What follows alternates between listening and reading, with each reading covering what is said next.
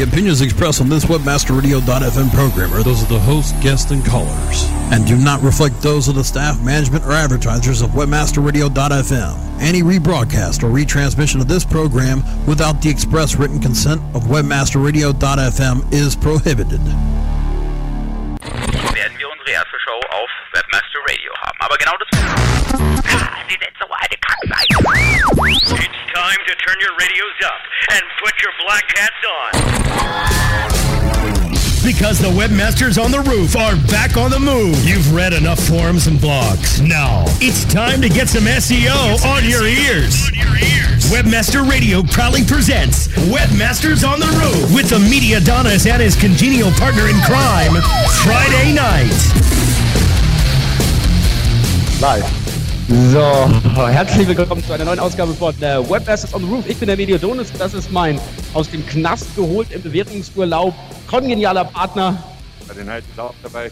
Genau. Und ihr hört, es klingt halt natürlich auch richtig anders und für euch klingt es natürlich auch richtig doof, ja, weil es ist halt, wie gesagt, keine normale Session, kein normales Panel, ja, sondern wir wollen es auch so ein bisschen durchhalten wie eine normale Show eigentlich. Und wir senden wirklich live, also wer es noch nicht mitbekommen hat, wir senden im Moment wirklich live unsere ganz normale Sendung, also wir schicken gerade unser Tonsignal nach Florida und dort wird es auf Webmaster Radio gerade ausgestrahlt. Und was ihr hier seht, ja, sind die Leute, die bei uns jetzt gerade im Chat eingeloggt sind und dementsprechend auch hier jetzt in der ganzen Session mitdiskutieren könnten. Also erstmal vielen Dank natürlich an euch da draußen, die jetzt wirklich hier den Weg in den Chat gefunden habt. Ihr könnt wirklich jetzt die ganzen 2 Stunden auch dementsprechend mitdiskutieren und aktiv mitmachen. Und genau, also ich finde es wirklich unglaublich, dass wir es wirklich geschafft haben, weil, wie gesagt, vor 10 Minuten hat sich gerade Espresso gemeldet, weil der hat gerade noch gepennt. Ja, da drüben ist es ja gerade ein bisschen früher, gerade noch in Florida.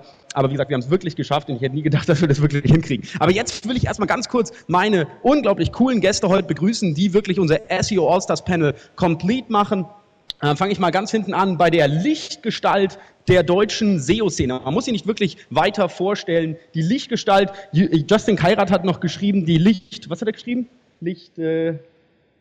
Lichtgestein, das war auch sehr lustig. Und vielen Dank an den Media Adonis für den tollen Namen. Nein, es ist Lichtgestalt, lieber Justin. Genau, die Lichtgestalt der deutschen SEO-Szene. Ich erwarte einen Riesenapplaus für Johannes Beuys.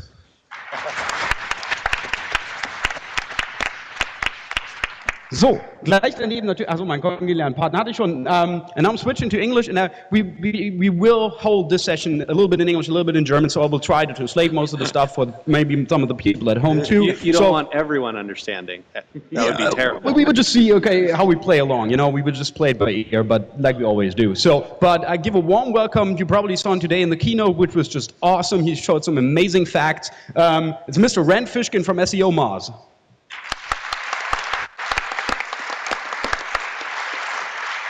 Sitting right next to him, it's actually not the guy who's supposed to drag Friday Night back into prison. No, it's one of my best friends. I really love this dude. Is Mr. Bob Bonebreaker Rains.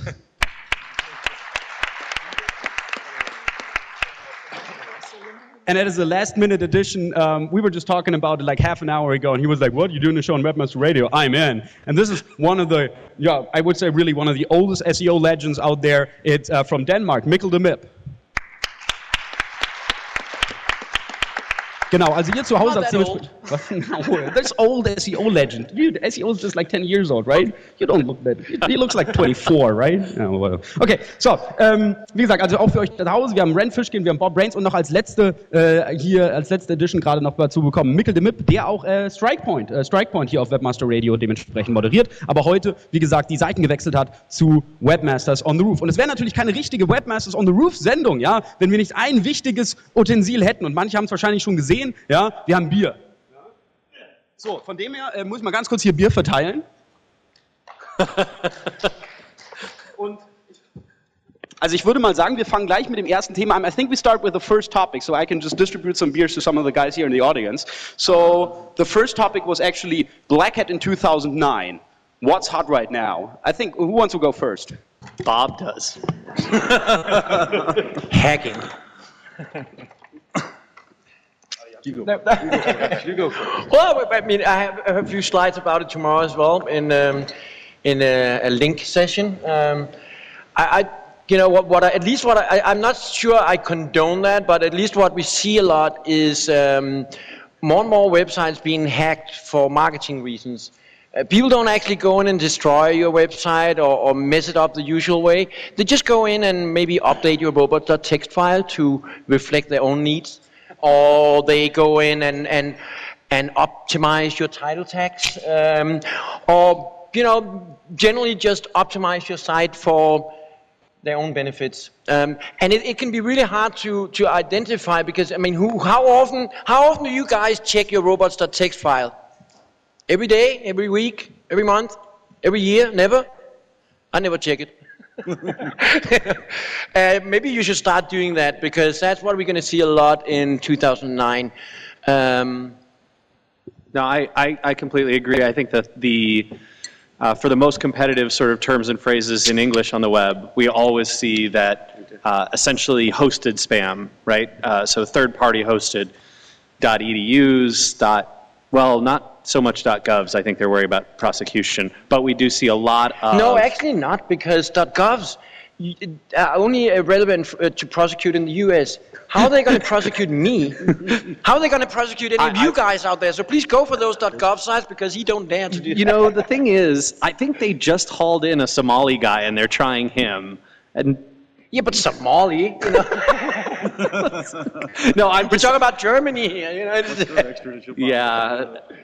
Check your country's extradition policies before you hack .gov sites for, personal Viagra website. There was like that one dude on Twitter who hijacked Obama's Twitter profile, and then he sent out what was it, clicks for cash, ringtones. Oh no, do this survey. It was just really stupid. You go into hacking Barack Obama's account and you say, yeah, guys, take this survey, and it was like clicks to cash. Now you're not messing with Barack Obama. No, you're messing with these guys in a suit, looking like him, but only a little bit more meaner. So like a combination of him and Bob, and a little bigger. And they don't just, go do it to Twitter or whatever. They were just going to go to clicks to cash and say, okay, who's this ref ID, and just, eliminate this guy. It's really crazy. That's like the most stupid thing you can do. But maybe we need a little disclaimer here because hacking is illegal in most countries, and so. Unless you like spending time in a very small room, maybe. A lot of the time, we're not talking necessarily about hacking. I mean, some of it's XSS injection. A lot of the time, though, one of the things we see is people just create pages. I mean, there's open portals to create your own pages, and people create those pages, and they sit on very powerful, very trusted domains. And I think, this is one of the things where if you're white hat, you can really take this from what's going on in the black hat world. You see that, sort of, whatever it is, Twitter, Facebook, MySpace, Zillow, Yelp, all these kinds of places have pages that rank really well for even sort of weird pharmaceutical terms. You can glean a lot from that, and I think take away a lot that you should be building those profiles and owning those profiles for your own company. A good advice for you guys is if you're running blogs, which is one of the places where you hit a lot, a certain kind of hacks people do is that they go in and create hidden comments. Yeah. So you don't even see it on your website. So go and do a site search for your website, and then search for Viagra and sex and gay and stuff like that. And if a lot of pages turn up. Wait, what if you already read about gay sex and Viagra? Does that not work then? Nah. You should go and check that. And also for the fun of it, go and check your government site. It's actually funny. Hey! No, he just said, I just check it, so I'm just checking. Help if in sabotage? No. I think you keep your stuff clean, right? Wait, is that someone spam my... God damn it. All right, can you send that to Rebecca, Marcus? Yeah, and I know one thing that that came up recently on an affiliate radio show that I was on in one of the spaces that's really vulnerable for Black Hat Gaming was that someone had their site 302 hijacked, and basically the person just dipped in long enough to switch all the affiliate IDs on all their banners and links to their own, and jump back out, and basically a guy who had been doing affiliate work for a long time, but wasn't really necessarily paying attention to what was going on the site, all of a sudden saw his income drop off and didn't know, was like, oh, what's going on? My stuff's not converting anymore. And it turns out he was just sending it elsewhere. We actually had we had a complete affiliate spam system set up for SEO Moz. So we launched our affiliate program, I think, back in October, and by The affiliate spam program? yeah, and by November we were like, oh my God, this program is going great. And then yeah, we looked, and sure enough, I think we had about $50,000 in fraud in about 30 days. So that Yeah, I'm sucked. sorry about it.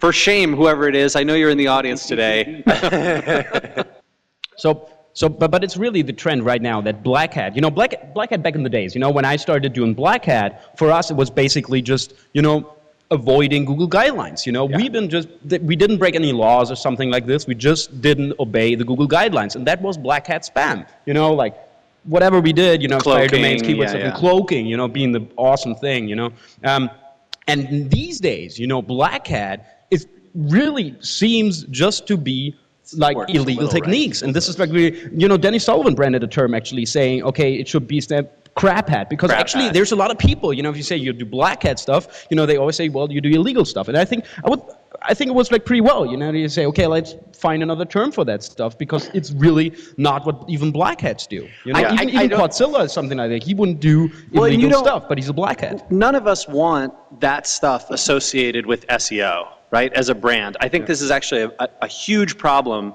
that SEO has to overcome, is the association, the historical association with essentially crap hat and illegal tactics and yada yada. I mean, I saw a thread on Reddit the other day, and I think the first comment was, even though it was on the top of Reddit, was, never trust anyone who submits anything with the word SEO in their username, right? But I don't think we need another name for that, because we have a good name for Black Hat and we have a good name for the other thing. We call it hackers. Why do you need that crap hat? I mean, we have a name for men like you, and we have a name for pedophiles, but we don't need a name for pedomen. We have pedophiles, we have men. We don't need to mix that together, and we don't need to mix hacking and Black Hat. Well, in that sense, but I think the reason why we're seeing so much of the hackers moving into our territory is because they've been kicked out of the terrorism business, or at least they've been caught up by terrorism law. They used to hack banks and stuff like that, and now suddenly they face a long time in prison or get expedited to the US or whatever, So what are they going to do next? Yeah, the thing is, in our business, they can make a shitload of money without anybody even noticing what they ever do. Yeah. And that's the awesome thing, you can make a shitload of money and nobody has any idea how they do it. That's great. Well. Great for some people. Well, it's much worse, to hack into a bank or or NASA or whatever, and you can't do anything fun in there. Okay, when a bank you can transfer money, or with NASA you can start a space shuttle, which is more like an idealistic value than money. But still, that is like a part of it, right? I mean, I think in the past when you thought of Black Hat, it was sort of taking advantage of vulnerabilities that Google left open. And I think what's happened is that as they've tightened up, you see people going and taking advantage of what webmasters leave open. So, they just see a different vulnerability and go, oh, hey, look, this guy is completely sleeping on the fact that, half of his URL strings are left open at the end, and I can pop pages all over his website and throw affiliate banners or whatever I want to do on it and walk away and cash the check. Mm-hmm. I think it's just switched. The tighter Google's gotten, for a while it was like, Google started to tighten up, and then you'd see a lot of spam on Yahoo or MSN, but they're kind of all tightening up. So well, and Yahoo and MSN have shrunk so much, right? Yahoo's not very good at tightening up about it. Google have done a great job, but Yahoo, I have actually an example tomorrow in my slides from cross-site scripting that still works great in Yahoo. Not that I'm saying you should use that, but it's an option. Well, and also, I think it's für everybody jetzt nochmal in German. Also Mikkel empfiehlt, dass man Cross-Site-Scripting macht, weil es immer noch in Yahoo funktioniert. No, I don't know, talking about something else. Yeah, you were saying nothing, right? Yeah. Another area of the hacking stuff is that, and now we mostly talked about how they go in and change your website and mess that up. But we also see a lot of things with other external sites. So they use a lot it's used a lot for link building. There's a lot of open proxies around. I'm not talking about the regular proxies you use to go through and stuff, but I'm talking about proxies that sit in front of very prominent websites. I don't even think I should name any of them here, but yeah, please do. There's a couple of very big websites around Europe, and their front-end proxies are wide open. at least to people who know how to do that stuff, which doesn't include me, but I have friends that does know that. And they basically tell us, well, do you want a link on that particular website? No problem, we go in and put it on the proxy. The great thing about it from a hacker point of view is that the content owner don't even see it because the content is not on the website. Yeah. It sits on the proxy between the website and the user. So it's really hard to detect it. That's happening, and of course, you should not hire anyone to do that, because I promise you the hacker is never going to be found. But the traces, they lead back to you. Yeah. So, that's the flow of the cache. That's one of the biggest things with email spam, for example, too, because it's the flow of the cache. Who actually gets paid. And that's just it. You can do it over poker or casino rooms, probably. Who really you have to fly to Gibraltar, to actually get some information out of them, and they probably won't tell you or even shoot you for that, even asking. But there's a lot of stuff like every normal affiliate program who will really, if some government office comes knocking and says, okay, well, here's, we want to know who's this ref ID, they would just give it to you then, and you're fucked, I'm sorry, we are very explicit. Somebody's offended, I don't care. We should offend anybody in this session, right? Well, I think Mikkel made a good point of, I guess, trying to answer that topic of what is Black Hat in 2009, and I really do think a lot of it is about linking now, right? There's hackers, but what's really like Black Hat in 2009 is ways to get links on sites that normally you couldn't get a link from. I also think there's a point in what you said, Rand, in that there's a very fine distinction between what you could really call hacking and what is just abusing open holes. Because putting hidden comments on a blog, I wouldn't call that hacking. It's not illegal. I wouldn't say that. Abusing an open cross-site scripting hole, then you're moving into some gray area. It could, in some jurisdictions, be illegal, but I doubt it will be in most. And then, from there on, you move into more and more dark areas. So it's not really a clear cut between what's legal and what's not. And with that XSS injection, a couple of years ago now, we wrote a blog post on SEO Moz called "How to Get 10 .gov Links in 10 Minutes," and the next morning I got a call from someone at the National Security Office, and that was awesome. No, he was really friendly actually. My wife was there; she remembers, and basically said, he called me on my cell phone and said, "Hey, we saw this post and we think this is really interesting, but could you maybe take some of those links off of there?" And I think, we hadn't built any links to anywhere, but we were showing that vulnerability. What was great, though, what was exciting was that 30 days later, I think only 4 of those sites still had the cross-scripting ability. I had a similar experience with, because I've been writing about cross-site scripting for, 4 or 5 years, something like that. And in the beginning, when I was writing about it and speaking about it and on Strike Point and stuff, nobody was really paying a lot of attention. It was really hard to get the attention of the medias, because my goal was really to tell websites, get this fixed, remove those holes, because I don't think they should be there. And so I've been writing about it, nobody took any attention to it. So I just, looked for some way to write about it in a way that the media would put attention on. So I looked around and said, what kind of security holes would really, grab people's attention? So the banks, I thought, the banks. So I took 7 of the biggest banks in Denmark, including the National Bank, and I tested them for cross-site scripting holes. 5 had open holes, really wide open holes. So I wrote an article about that. I got a little scared when I started writing that article, so I decided not to say which of the 5 it was. I only said 5 of these 7 have holes, and I published that. And it didn't take more than a few hours before the security expert companies that was hired by the banks started calling me up and saying, "Oh, please, could you send us the test scripts that you ran for this?" Because they wanted to know before their bank called them up and said, "What the fuck are you guys doing? What are we paying you for?" And then I had to tell them, "Well, sorry guys, I cannot do that for security reasons. You will have to call your client in the bank and have them send me an email on their bank email account." Wow. And they, of course, they understood it, but they were not too happy about it. 3 months later, I ran a second version of it. and 3 of the banks were still wide open. Yeah. That's a bad part of it. So even, and this was picked up by all the newspapers in Denmark, everybody was writing about it, all the banks knew this was happening. Yeah. And somehow the security firms convinced them that it was not an important hole. Not a problem. It was not a problem. That's what I think happened. So there's still a lot of work to be done to close all those holes up.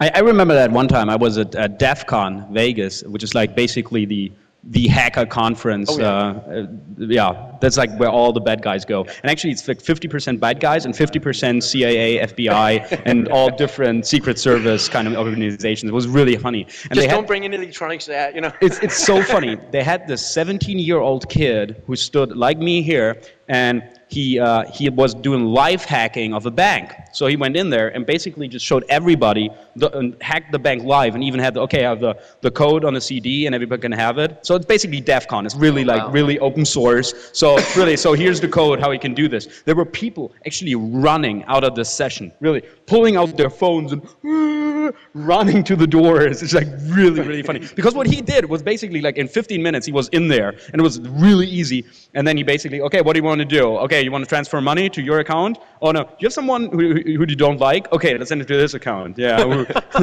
Oh my God, that was like really, really, really horrible. But it's really scary, that there's so much security flaws still out there, and nobody seems to care, and nobody seems to exploit them. If you have any interest in this area and you don't have time to go to DEF CON, I haven't had time myself. Most of the presentations you can find on Google Video. Most of them are put up there in pretty decent qualities. They're long. They're usually like 1 hour long presentations, but they're really interesting, some of it. And also on a larger scale, like last year there was a really good presentation on the national DOS attack on Estonia, as some of you might remember, where the whole country was closed down probably by Russian hackers. They still don't know. But the guy who actually solved it did a presentation on DEF CON explaining exactly what was happening and stuff. Wow. Those kind of presentations, very, very exciting, and they're all there online. So you should go and check that out. Definitely. I would like to do a little bit in German to get my German friends going too. So, ich glaube, wir können nicht wirklich darüber reden, wie jetzt sich Black Hat in Deutschland, in anderen Ländern unterscheidet, oder? Ich meine, aber vielleicht irgendwie nochmal so ein Systrix jetzt gerade mal so, weil die Leute sich hier beschweren, wie gesagt, dass du hier einzuschlafen scheinst oder so. Aber wie siehst du das jetzt mal? Also wie gesagt, wir haben jetzt ja auch sehr internationale Dinge, aber wie siehst du das jetzt zum Beispiel als auch ein neutraler Marktbeobachter ja durchaus irgendwie gerade diese Branche, jetzt gerade Black Hat?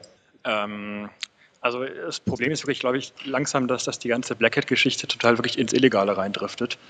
Das sehe ich auch in Deutschland. Irgendwelche Blogs werden gehackt, um unten Links reinzupacken. Und da ist es halt nicht mehr wirklich Black Hat, sondern es geht ins Illegale und es ist kein Geschäft mehr, was man irgendwie betreiben sollte. Ja. Genau, aber ich glaube auch, dass es halt durchaus halt gefährlich auch ist. Also weil wir auch ich meine, also Black Hat wird halt immer noch, also gerade auch in unserer, ich meine, SEO und die SEO-Branche an sich ist ja eine sehr junge Branche, eine Branche mit Lungs wie uns halt dementsprechend, die jung, rebellisch und beziehungsweise Code-Geeks, also es geht ja auch nicht immer darum irgendwie, dass es jetzt darum geht, viel Geld zu verdienen, sondern also wie wir damals angefangen haben, oder hier Friday vor 50 Jahren, es ist halt wirklich so, wie wir damals angefangen haben, es ging ja wirklich auch darum, es hat Spaß gemacht, es hat uns einfach Spaß gemacht und irgendwann haben wir gemerkt, dass wir einfach Shitload of Money damit verdienen können und dann hat man es einfach irgendwann professionalisiert, aber das geht ja auch darum und dann teilweise sind es ja auch solche Effekte.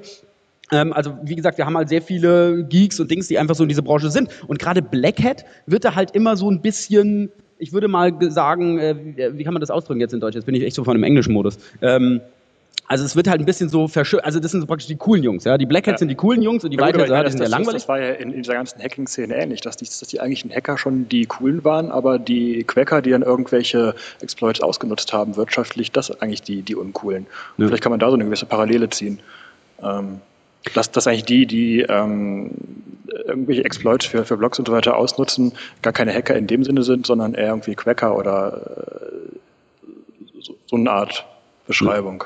Ja, also genau, also der Gag ist halt auch, finde ich, also das zum Beispiel auch bei uns halt so in dieser Branche, also es ist so wirklich, es ist so eine kleine Fehlperzeption, ja. Black Hat ist mit für die Leute schon immer, wenn sie auch Comment-Spam machen oder irgendwie so ein, keine Ahnung, so ein Massen, also wo sie sich in Social Bookmarking Tools und so einen Kack halt dementsprechend eintragen, das ist ja dann auch schon Black Hat. Ja? Das ist alles Black Hat, aber es ist vollkommen egal. Es gefällt Google nicht, es gefällt dem Webseitenbetreiber nicht, aber es ist halt noch in Ordnung. Und ich glaube, dass die Grenze da schon ziemlich klar ist, was legal ist und was nicht illegal ist, und die sollten wir auf keinen Fall überschreiten. Definitiv, genau.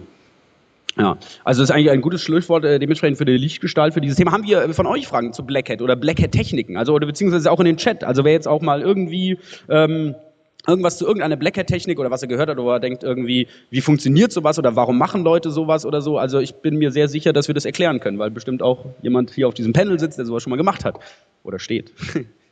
Davon gehört hat. Genau, aber niemand, okay. Gut, das Lichtgestein. Ja, genau, also gut, then I would say we maybe move on to the next topic, but you're always welcome to just, well, shout in there whatever you want to do. Russenlinks. Oh, that's actually a nice thing. Do you want to talk about that for a quick while, for Russenlinks? I don't know if you know this case. So, we had, how do I do that politely? Well, we had, ich glaube, Sistrix, can you do that? Because I think I will say something bad. Huh? No, I think I will say something bad, but actually could, come back and bite me in the ass for legal reasons. Ich halte mich da heraus. Aber die Russenlinks-Problematik mal kurz erklären auf Englisch für unsere Freunde hier. Ich halte mich da raus. Ich sage dazu nichts mehr. Well, what we had was a huge problem with Russian links coming from Russia. So there were some people and SEOs agencies who were basically buying a whole bunch of Russian links, pointing them to their client websites, and just ranking the shit out of them. Really, they were ranking like for every freaking term in the internet because Google just had no. I want to see if Kaz is here. Is Kaz here? Jan is not here. Okay. Don't hide. Okay. Also gut. All right. So, I just want to know how open I can share this. That's it. So, also, auf jeden Fall, so what we had was these guys, and they were basically pointing a lot of Russian links to that site, and Google just had no chance commenting that in the first place, and I don't know, they had like really like, how many links did they have? It was like really in a massive amount per domain, but they Schon einige 10.000. Yeah, so like 10,000s of Russian links, like pointing to that domain, just like total link popularity, always with the anchor text. And then this topic just totally exploded. And like really totally exploded. And there was a German dude who was actually one of the link sellers, and he got really upset because he lost the clients due to that. And then he pointed out the people, and he was like basically telling the people, well, if you talk back about me, I will punish you with pointing Russian links at you to basically derank your site. And there was a huge issue in Germany, which was totally stupid because Google is just not that stupid because it's so easy, to figure it out. The first time when you figure it out, it's basically really easy to figure it out for the second time, to basically don't count those links anymore. But they have like really SEO blocks, for example, and pointing links at them with Black Hat SEO or SEO Black Hat and all that stuff. And they were actually ranking for those terms for a short while. And then these people all got freaked out, and then it was a huge mess. But, so, just explaining the situation, I think everybody in the audience got that example, right? Oder jemand noch nicht davon gehört, von diesem Beispiel mit den russischen Links? Okay. Und ich glaube halt, I think, so basically it's like always now a race, okay, how can I find another country with new links, where I can basically just buy links in 10,000 packages, because it's just so hard to buy links in Germany, in the US, because basically all the text link ad, networks are infiltrated. So basically like going out and find Russia, Romania, or whatever, where I can really find cheap links to basically get those rankings done. So how do you see this? For example, you, Ren, you've been crawling the web for the past year. What do you see? Do you see this a lot, that this is happening, or do you see this happening more? I don't know that it's happening necessarily more, and we don't do a ton of spam filtering or identification, right? So one of the nice things about not having a search engine is that you don't have to filter things, right? And actually, I think, folks who use Linkscape, the idea is that they want to actually see all those links. So they want to know what spam exists. I would say that the engines themselves are getting a lot less tolerant of that type of behavior. I think that it's again, going to be temporary and going downhill in most cases. There'll probably still be exploits that can be done. I would say that one of the problems it creates is it makes you stick out like a sore thumb.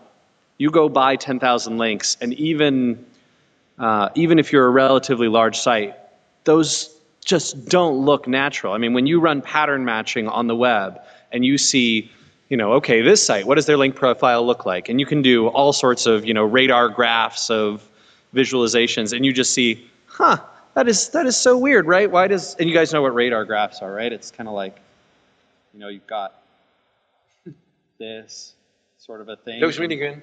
Yeah, I'm doing my little diagram. Yeah, he's drawing right? it for himself. You see, right? You see. Yeah, a little, everybody sees that. Yeah. Yeah, we don't need PowerPoint. Yeah, who needs PowerPoint Who needs anyway? PowerPoint? What? Oh, right. Yeah. Sorry. Yeah. There you Thanks. go. Right. So there's talking this about radar smart graph, SEOs. I didn't draw it very well there, but you get this radar graph, Is that a and you dick? see one area. That's a dick, of the radar. dude. Looks great, doesn't it? Am I getting in trouble for my keynote? Is that what I see? What? Wow. All right, I'm not looking at the screen anymore. I'm just going to ignore it. But I was going to say, you see the radar graph and you look and you see something like number of root domains linking or number of links from non-country specific domains or something like this. And it just stands out like a sore thumb. Yeah, like but Mikkel's worked. suit. I mean, it worked. Systrix, du hast ja wirklich in Deutschland, you did the analysis on those domains, it was like really, it worked like hell, and also you could also see it on your tools, basically, because in Systrix tool, if you haven't seen it yet, you can actually drill it down to where the links are actually coming from, and you have like Germany 20 links and US 5 links, Russia 500, and the thing ranked for like every freaking term, it's horrible. It worked, and it worked for quite some while. Systrix, wie lang war der Zeitraum? Wenn man mal einige Domains nimmt anhand deines Tools? Das lief schon ein Dreivierteljahr, ein Jahr lang lief das schon ganz gut. Yeah. So you have 9 months to 12 months. Wow. Which is, I mean, you can make a lot of money with. If in the good old days of Black Hat SEO, if you pick the right business, if basically anything within the PPC area, pills, pawns, and casino, anything that really makes a lot of money. I mean, if I could be number one for Viagra for just 2 days, I would pay a lot for that because it's probably worth hundreds of thousands of dollars if you can be number one for those kinds of terms. So the problem for a lot of you guys that are probably working with long-term businesses and you want to stay around the web for a long time with your domains is that if you're competing with guys that only want to be there for a couple of days, they can take much more risk that you should ever take. And then this guy, of course, he goes away next Friday, but then another guy comes around or another guy, or the same guy builds a new site or a new site or a new site, and you don't have a long-term strategy. It's really difficult to compete against short-term strategists. Yeah. We can ask Friday, actually. You probably ranked for Viagra at some time, right? He doesn't talk much about it, but I think there's a good chance he was ranking for that terms. The engines have dev release cycles just like any other organization, right? And Google is getting bigger and it's getting more corporate, and Yahoo and Microsoft are too. Well, Microsoft has been for a long time, but it's very standard, right? Think about your organization. You have something you want to change on your website. What do? You have a meeting with your CMO and your CTO, right? And then you take it back and it goes into the dev pipeline and then it filters, right? And it makes its way into the code maybe 6 months from now. And Google is exactly the same way. So they see, patterns, they see people sort of violating terms of service, doing manipulative link building. And guess what? Someone is not going to write the code to go fight that tomorrow. Except if you get 5 billion pages indexed, then they react really, really fast.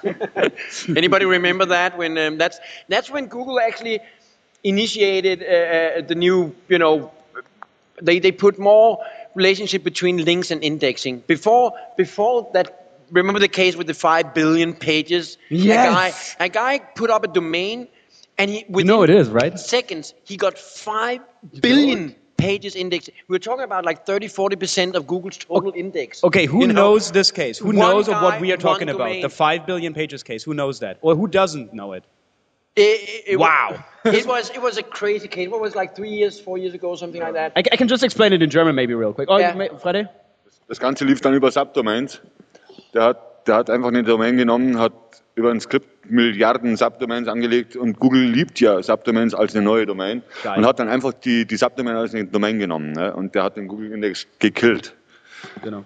Also wie gesagt, So in that case, because it was so embarrassing for Google, it was really truly embarrassing. Yeah. Oh, and I mean, they yeah. reacted really, really fast. And after that time, there's a very close correlation between the number of links you have and the number of pages you get indexed. I've been working with a lot of startup sites in the US at really big data mashup sites, totally legitimate sites. One of the last sites I worked with, they were going to launch the site with 1.2 billion pages and on a brand new domain.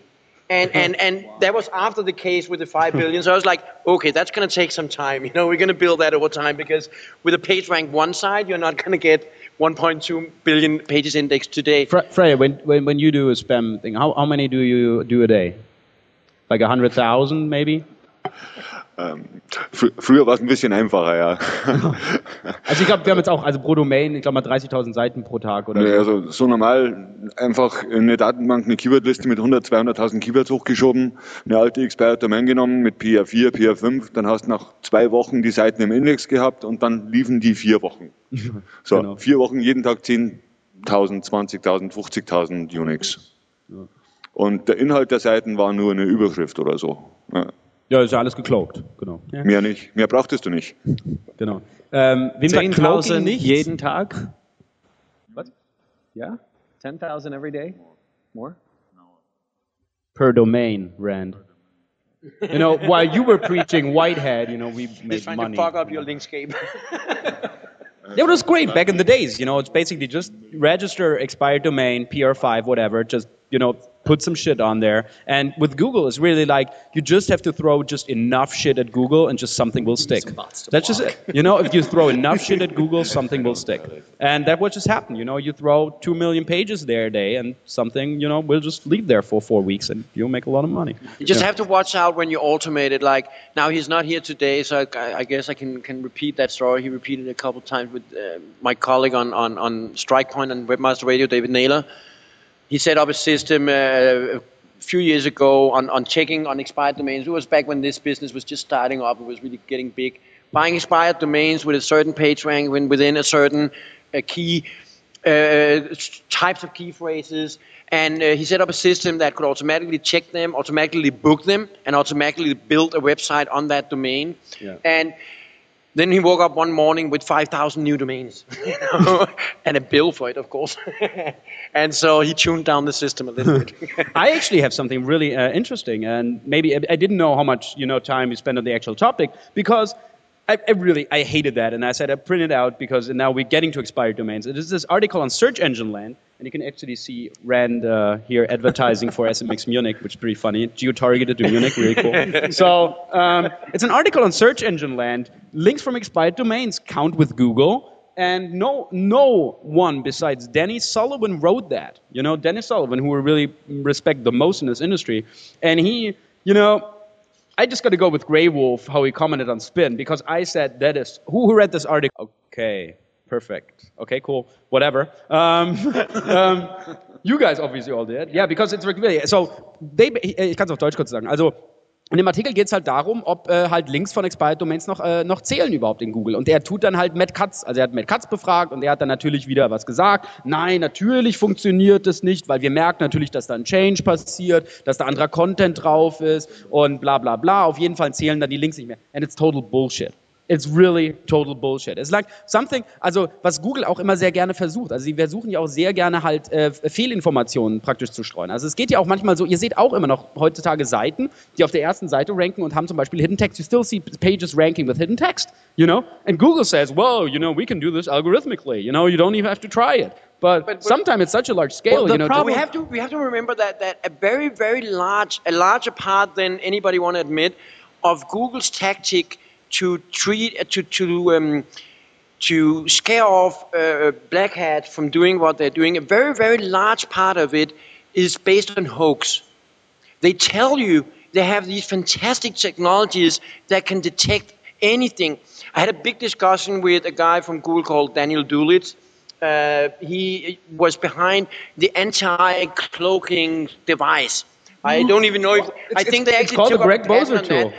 And it was so funny. No, that's the because- 301. Huh? You're thinking of the 301 one. Yeah. And awesome. he claimed that he programmed this anti-cloaking thing and it was working perfectly and blah blah blah, almost perfectly. And I hit him hard because either there was no such device or it didn't work. It was So, part of a Mikkel, scare tactic. I'm gonna disagree with you a little bit. I think there might be some scare tactics in there, but there's a much bigger Google Bomb part. is another one. They haven't removed that. So the big problem that you see that Google has here is that essentially there's a lot of white hat good sites doing cloaking, doing hidden text, and they don't want to filter them out. So you have to choose. You have to choose where you turn that knob really carefully, right? And if you're Google and you turn the knob too far, you're going to wind up like Dave Naylor with a bill for $5,000. I mean, not a bill, but essentially all these white hat sites that you've kicked out. If they turn it up too much, we just reverse the strategies. Right. And so, I mean, I think that to say that they don't exist is probably an exaggeration. I think that, yes, definitely they can't detect paid links the way they say they can. No, I think what happens is that Google is so determined on being all algorithmic, contrary to Yahoo, that admits that they do a lot of manual editing. They came out of the directory business, so it's very natural for Yahoo to go in and tweak things manually. They're not afraid to admit that. Well, Google and then- don't want to admit that Yeah. That's because right. they're all PhDs and they all want to do that algorithmically. That's right. I think a lot of times they actually do it manually. They just don't want to admit it. Yeah. So they claim they have this great technology, and in fact, they've just been in manually. And that's exactly what I think they've done on Google bombing. Yep. I don't think there's a Google bomb detection No, mechanism. there's not. Not They're at all. Not at all. No. There's a few people at Google that go and turn down the most embarrassing ones. Yeah. Yeah. I think there probably is, someone has a list of top pages that were returned in the, top 10 results for a phrase that did not appear on their page. Yeah. And then they go, just go look at those on a regular basis. So the thing is, if you keep under the radar, you can actually do a lot of dirty stuff that Google don't. The problem is, as soon as you get good at it, as soon as you get efficient at it, and as soon as it gets popular, that tactic is going to break one way or another. And you don't. The beautiful thing about doing white hat. Have cloaking breaks? I mean, the beautiful thing about doing white hat, just period, is that Not making money. it doesn't break. Money is so dirty. Yeah. It's No, so but hard to it's- carry it around, It's like, oh, so much money, damn it, And you got to pay higher taxes, because you make more money, And Well, I don't know. and, also really pay the taxes on your scale money? on that money We don't looks wanna very get into different, that. right? It's like, and then it drops, and then whereas white hat, I mean, you do get a more consistent sort of growth period. I mean, I've done, I fully admit that I've done both, Whoa, you've done white hat? And you're willing to say so on this panel? It is kind of That's a embarrassing. shocking That's revelation. funny. That's funny. No, but what you're saying is that two out of a lot of big techniques in trying to spam Google is cloaking and hidden text. But I think But it they still get around. It still does work. I think they detect them. The problem is that cloaking and hidden text are things that white hat sites do too, and you just can't kick everyone out algorithmically because you're going to throw out the baby with the bathwater. Yeah. I don't know. What's the German expression for that? Throw out the beer because the bottle's broken. So what German expression For what? Yeah, who would ever do that? For not making money? No, but it's true. It's true though. I mean, and it makes sense, right? Because if you're looking to sort of develop black hat techniques, and if you have a good understanding of what it means to hide text and what it means to bury links and to do those things, one of the first places to look to kind of figure out how to frame that tactic is to look at actually great sites that Google wouldn't want to ban and go, oh, hey, they're using this tag in this certain way to put some text here. Let me try that and see how that works. And I would say 9 times out of 10 it does work. As long as you stay within the frame of if Target's doing it, you can do it. If T-Mobile's doing it, you can do. As long as there's some big brand that's doing it for probably pretty pure reasons, you can go in and do it for your other reasons. Yeah, I mean, my real feeling is that going into the sort of, maybe not pure white hat, but at least light gray hat stuff, and doing things like viral link baiting, right? Go and spam the hell out of Dig and Delicious and Reddit and Newsvine and all these kinds of sites, or Stumble Upon, and earn your links naturally. Because then, even if you get those accounts banned and you lose all of that stuff, you still get to keep all those links, and those links are always going to count. So it's kind of a beautiful thing to go sort of in a secondary fashion if you want to spam nowadays. I think it's really wise. Same with embedded content, right? If you can find ways to get people to adopt your embedded content, whether it's a widget or a badge or a graphic or whatever it is that they're going to be putting on their websites that has a link back to you, that's huge. What I like to do when we do more creative stuff is to have a backup strategy. And if you're working with, and you shouldn't confuse yourself with being that, if you're working with very, very large brands, you should spam the engines. Because you can get away with it. No, but that's awesome. A fact. That is a fact.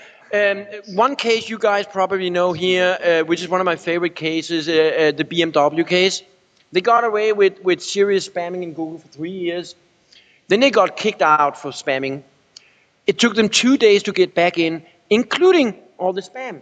Yeah. So they all got the old rankings. Yeah. 3 years of free traffic for 2 days of being out of the index. That's a pretty good deal in my book. Yeah. Another case, which is really even more embarrassing for Google, was a very, very large US website. I cannot reveal the name of it. I'm under DNA on that. I was hired to evaluate the risk on certain things they did on their site. It was a kind of a semi-cloaking thing. They were removing certain stuff from the engine stuff. It was really not that bad, but bad enough they wanted a risk evaluation, and I've been doing a lot of that. So I was starting my work on it Monday morning, and it turned out really, really easy because they got totally banned in Google that night. So when I woke up Monday morning, there was not a single page indexed in Google. And this is a really, really big brand site in the US that I mean, so dependent on Google traffic. And the whole marketing department was going crazy. I mean, they were literally about to lose their jobs. And I was like, well, then at least I don't have to explain to you guys what the risk is, you know. So I got quick over that one, and I was like, you know, we just have to remove that stuff and reapply and all the usual things you would do when a case like that happens. But they were like, no, we have to deal with this now. We have to do something, and they were spending two-figure $2 million in something like, I think, $20 million something a month in AdWords. And they were like, oh, we're just going to go call Google and say we pull it. And I said, no, that's not going to happen. You know, they have total firewalls between editorial and paid links. And you know, no way you can do that. And they said, oh, but we have to do that. I'm going to lose my job unless I do something, you know.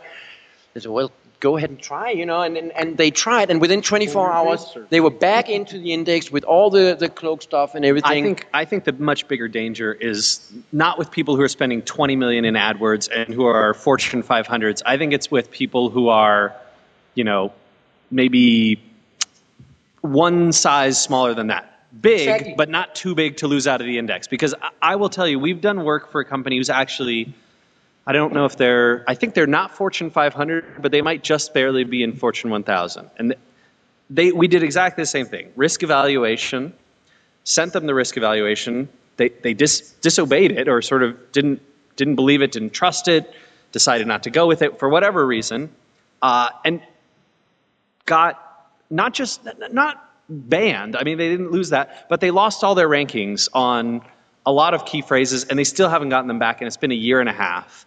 And they were sort of publicly taken to task in the SEO community for this, and then, you know, Google sort of kicked them out. So, I mean, the risk, I think BMW is the exception to the rule, where you're in for 3 years, out for 2 days. I have a ton of exceptions like that when you talk big brands. When you talk big brands, but it's in that middle sector, which I think a lot of people in the audience probably are in. The biggest problem is that some companies think they're a big brand, and they're not really. Yeah. You know, so don't ask yourself if you fall in with that category. You know, ask someone else. That's right. If you're not IBM, or if you're not IKEA, if you're not BMW, if you're listed in the CNN, Dow Jones or the NASDAQ, you're a big brand, probably. Well, yeah, and if you have majority market share in your space, right, that's a big brand. You probably don't need. Unless your space is pharmaceutical or something. Yeah. You know, for instance, like I'm pretty sure that Wikipedia could do any kind of spamming they wanted. Wow. You know, Is Google gonna ban Wikipedia? God, You think that would would love ever that. happen? Can we I do don't that? think Can we they're get allowed to, because Wikipedia there's to a- spam? Let's all get together as a I think group that they would break that Wikipedia law you have in the U.S. That law That's that right. says that Wikipedia have to be in either 1 or 2 or 3, top. That's right. Yeah. So It's a nice indexing rule for. yeah, it is. It is. It's nice to be Wiki. Okay, I think we're done with the Black Hat thing, or anyone else with some else with Black Hat? No one excited? Okay, cool. I think the other session is just over. Pretty cool. Thank you very much for joining us too. So, let's talk about the next topic we actually have was, link bait. Yeah, we were talking about link baiting, and actually the topic that was suggested was the top 10 link baits that ever happened, whatever, but we can't. Can you play video on that thing? Sure. Yeah? When you find kind that, of a video. I still think, even though I'm going to mention it tomorrow, I think the best link bait ever is probably one of my very good friends, Deadlift Johnson, or at least he's not Deadlift Johnson anymore. First of January, he decided to have a sex change operation.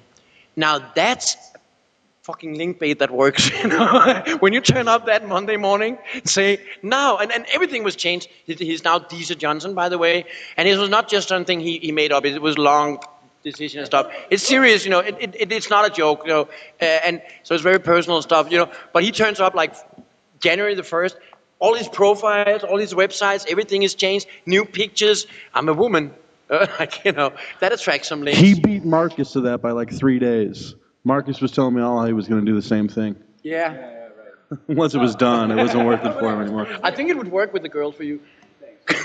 I was really talking to Todd Mellencott, and he was like, so if it is real, and he's like, wow, Deadlift Johnson is like walking around in women's clothes, it's like a big link bait, and he's like, no, I guess not. It's like, it was like, no, for like the longest time, and now he's best for him. No. Got a hard time pulling this. The funny thing about link baits and other stuff is that sometimes it's enough to threaten to do something and not actually do it. And the best thing is if you do something that is so totally outrageous that nobody would actually do it. But if you can make people believe that you're going to do it, like one of my favorites was a watch company called Rem. I don't know if you know that company, but about 10 years ago or something in Denmark, they told everybody that they were going to launch this campaign targeted to high school students and young people. And they were making this very big, very beautiful magazine, big size magazine. And they got this very high profile photographer to make all the pictures for it. And all the pictures, they want frame time. So all the pictures was of young people who commit suicide with their wristwatch on them.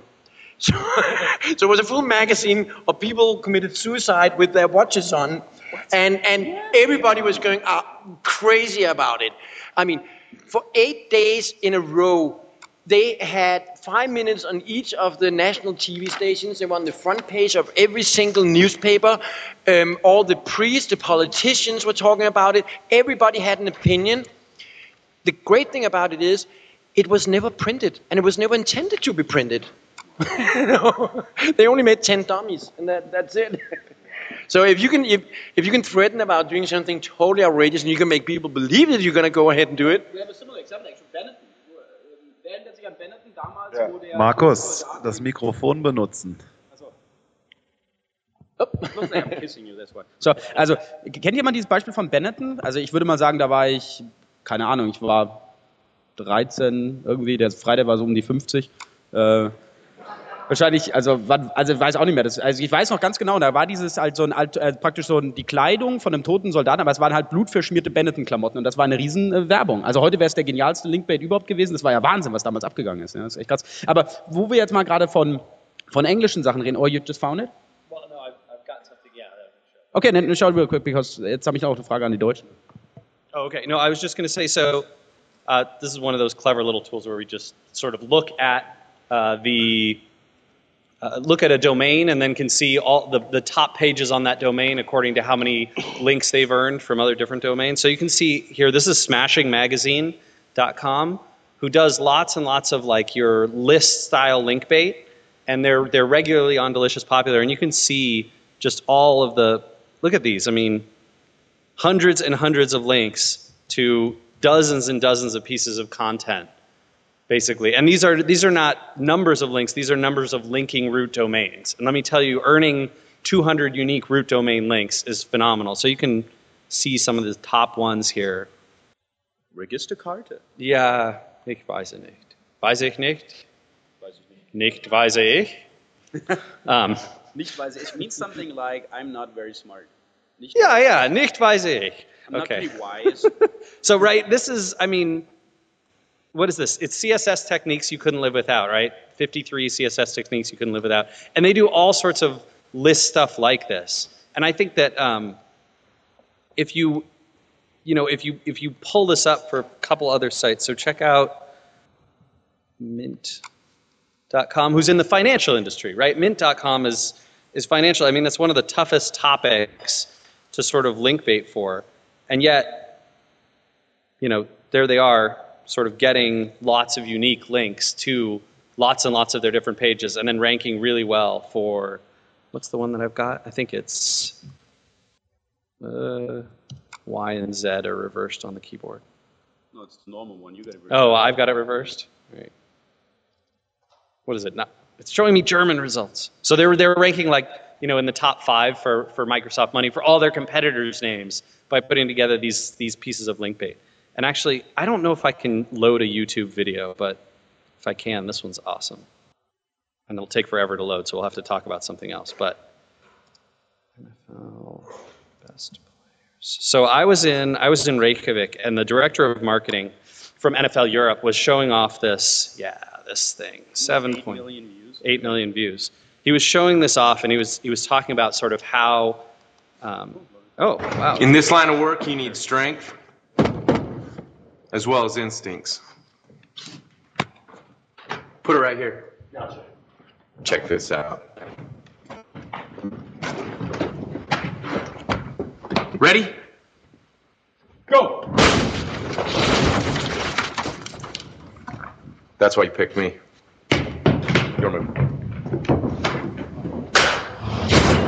Everyone watching at home, I want you to check this out. 2 receivers, 2 footballs, 1 choice. Go!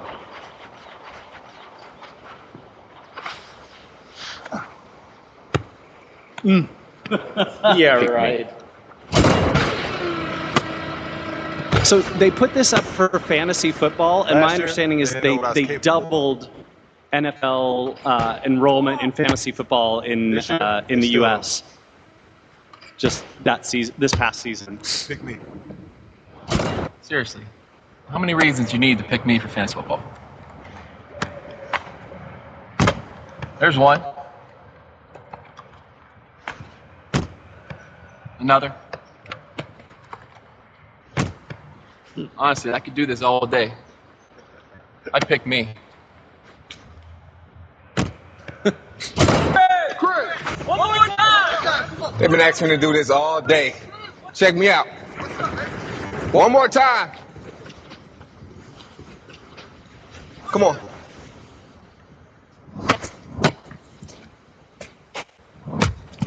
That's 3 reasons to pick me. Your move. It's really only $2.59. Now, don't believe everything you see on YouTube. No, it's fascinating. They hate it when I do this. Check it out.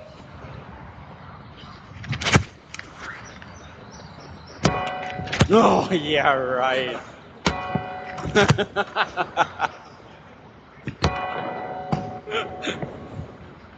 So what's fascinating is time they to pick actually got me. a bunch Cheer of other move.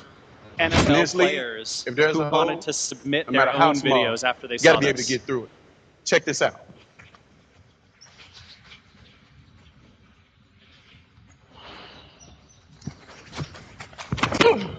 Yeah, right. Yeah! In your league, you better pick me. Your move. Yeah, but this stuff can go terribly wrong if you remember. Oh, I actually got to post because now the people don't know what we're talking about. Wait here.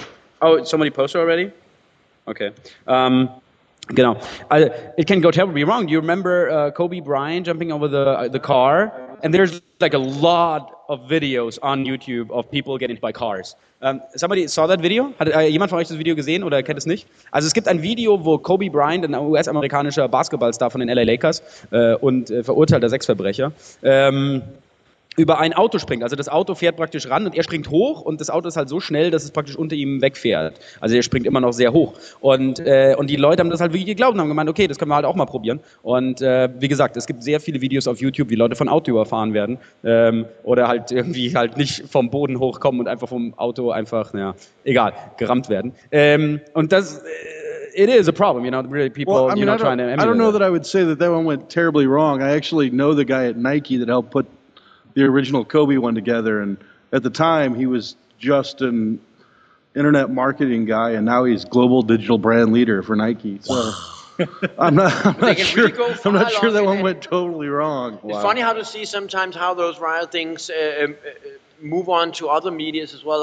Like some Danish guys made this dynamite surfing video. I don't remember if you saw that, where it's a small lake inside Copenhagen.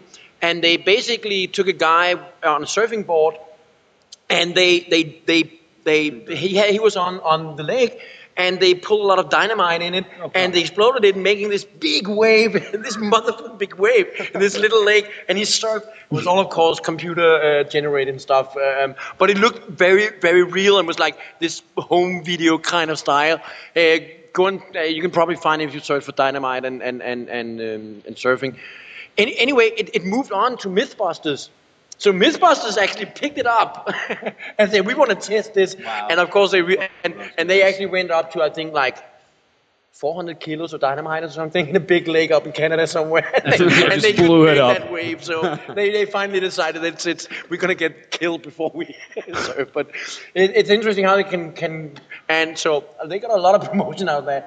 Well, making it to Mythbusters I like this sort of link bait where it's not just let me put up some sort of clever blog post, right? Where you can have a bit more influence. And I think that what's really interesting to me is talking to, and Bob, I don't know if we know the same guy, but I was talking to a guy who does sort of viral marketing for Nike, and who was speaking at this conference, and he was talking about the fact that they'll invest lots of money. I mean, tens of thousands, $100,000 in each project, do 20 of them, and hope for one hit.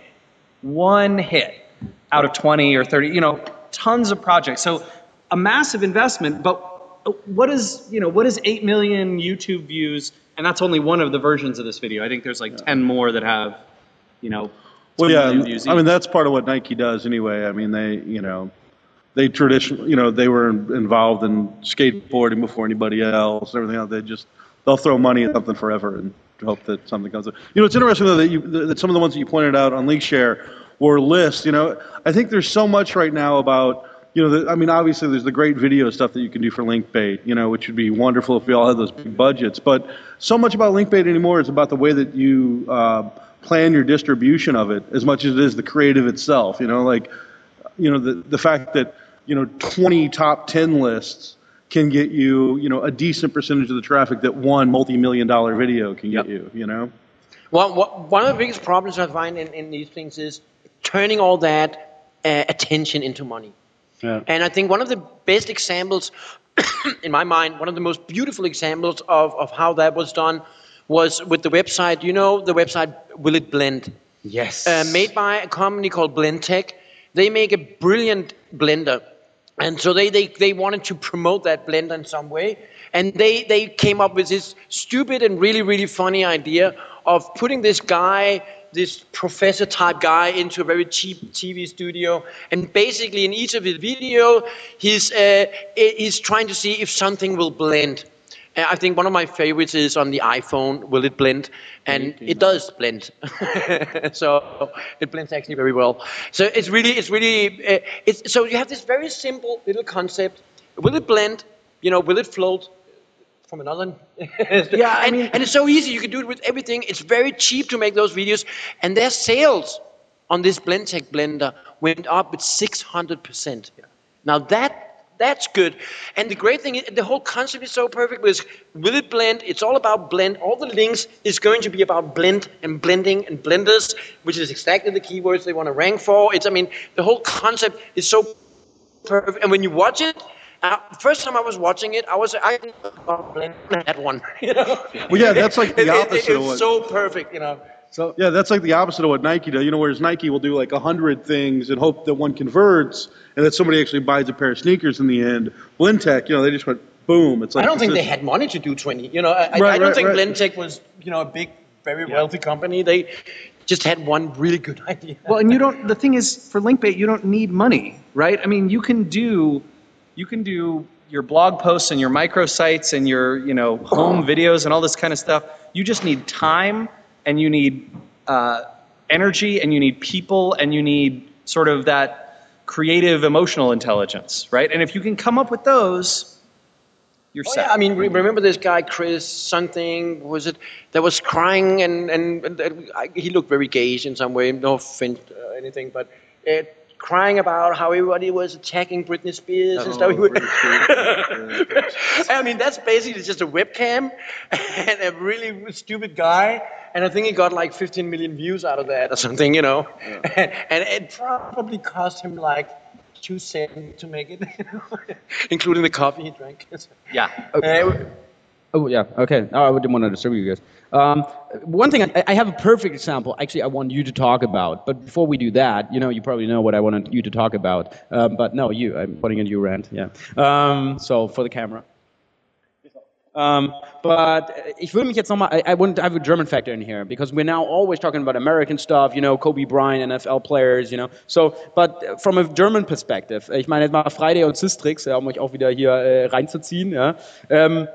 Habt ihr jetzt gute Beispiele in der deutschen Sphäre gefunden, beziehungsweise die Frage, die ich ein bisschen ketzerisch stellen will, ist es überhaupt in Deutschland wirklich gut, also kann man wirklich in Deutschland guten Linkbait machen? Ich sage jetzt mal, wie so Linkguides gerade in Deutschland ja auch ein Riesenthema ist. In Amerika geht sowas viel einfacher. Lohnt es sich überhaupt, Linkbait auf Deutsch zu machen?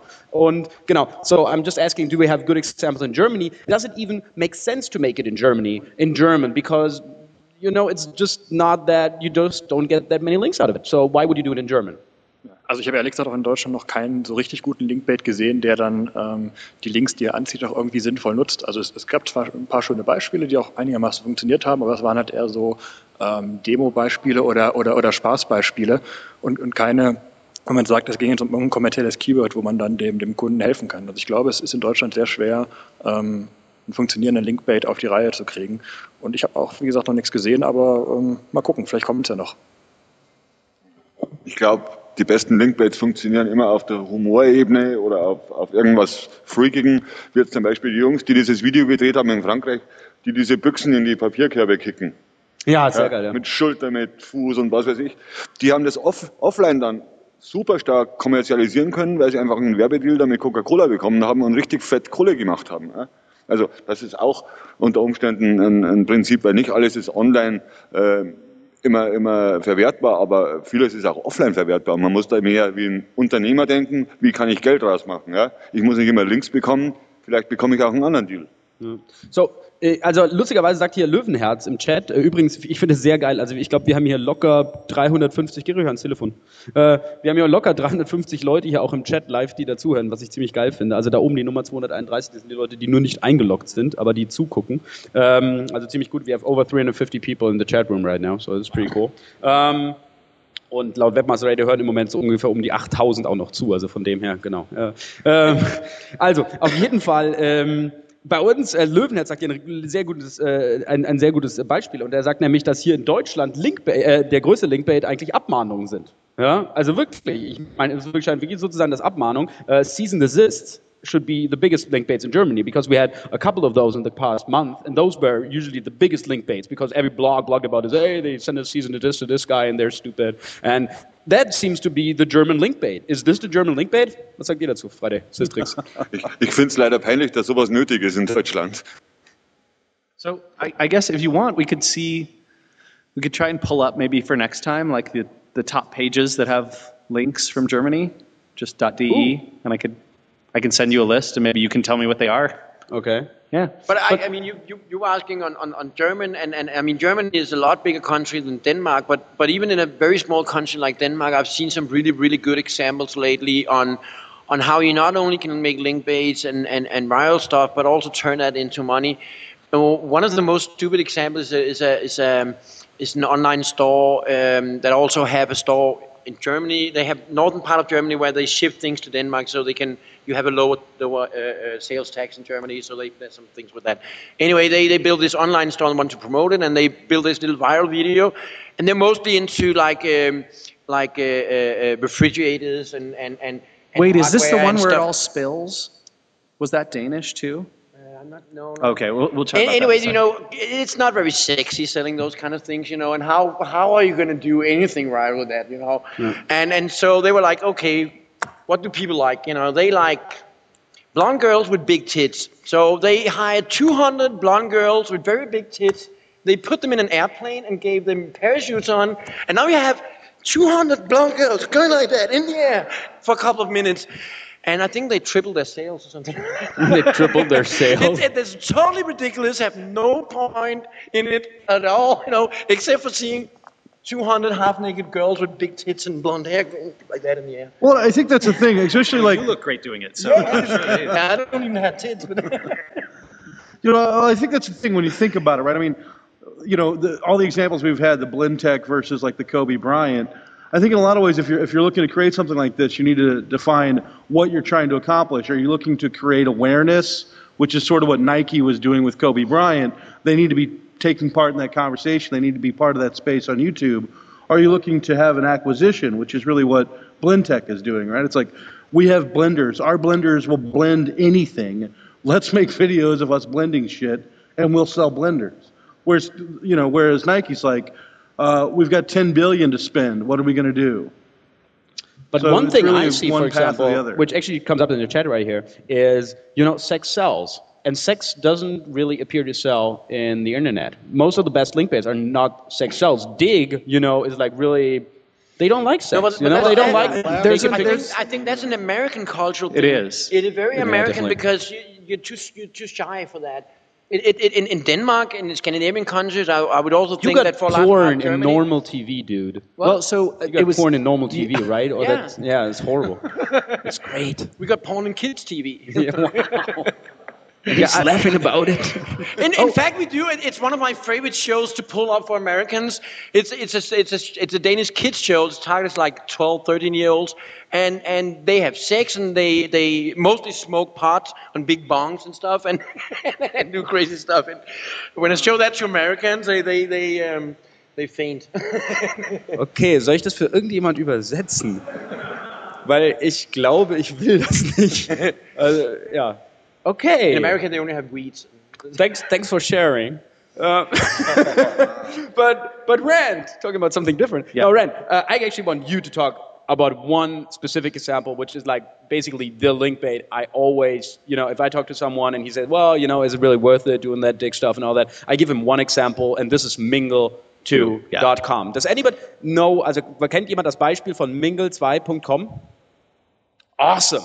Dann werdet ihr jetzt wirklich den geilsten Linkbait überhaupt je erfahren. Yeah. So the former CTO at SEOmoz started a site while he was still there, and then basically left after he had produced it. But the site was Mingle2, Mingle2. I like that. I bet he'd like that. So essentially what Matt did was he built a number of small quizzes. And actually, Marcus, if you go to ONE plus U, ONEPLUSYOU.com. ONE what? ONEPLUS YOU. .com. And then I think just all said of his 1 plus U. 1 plus U, yeah. And then scroll all the way down. Is it with the unicorns? Yeah, there's those. So there you go. Browse our full collection. What? Browse our full collection. There you go. So you can see, right, some of the examples of the quiz, the types of quizzes that Matt produced. And essentially what they do is they rely on a lot of the principles of successful link bait. And these were not Not all of these got popular on Dig. Not all of them got lots of traffic from Delicious or Reddit or anything like that. What they did very successfully is they targeted niche communities. So for example, like the How Many People Have You Slept With site really targeted sort of small social networking blogs or smaller social networking sites and blogs. The brilliant thing about this is the normal ratio of visitors to links is Linkbait. You get lots of visits, hundreds of thousands of visits, and maybe if you're lucky, there you go. Maybe if you're lucky, a couple hundred links. This is. I didn't know. Are you filling it out for me? What's going on here? Only 3. Okay, I fill it out for The Bob. thing is, the thing is, at the end of every one of these, you get a little badge. The badge is cute. The badge looks interesting. The badge is sort of eyebrow raising. At least in the States, it is. Obviously, in Denmark, it wouldn't be.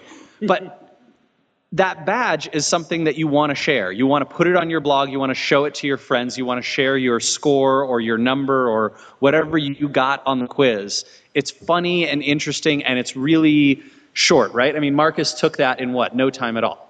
And that's exactly what Matt relied upon, this sort of psychology of you want to take things fast, you want to have a good time, you want to share little things like this with your friends, and so you link to it. And yeah, sure enough, if you look at OnePlus U or Mingle2 or something like that, you'll see just hundreds and hundreds of linking domains pointing to all of these quizzes. I have slept with 10 people less than the average 30-year-old male. Yeah, there you go. Who in here has slept with more than 3 people?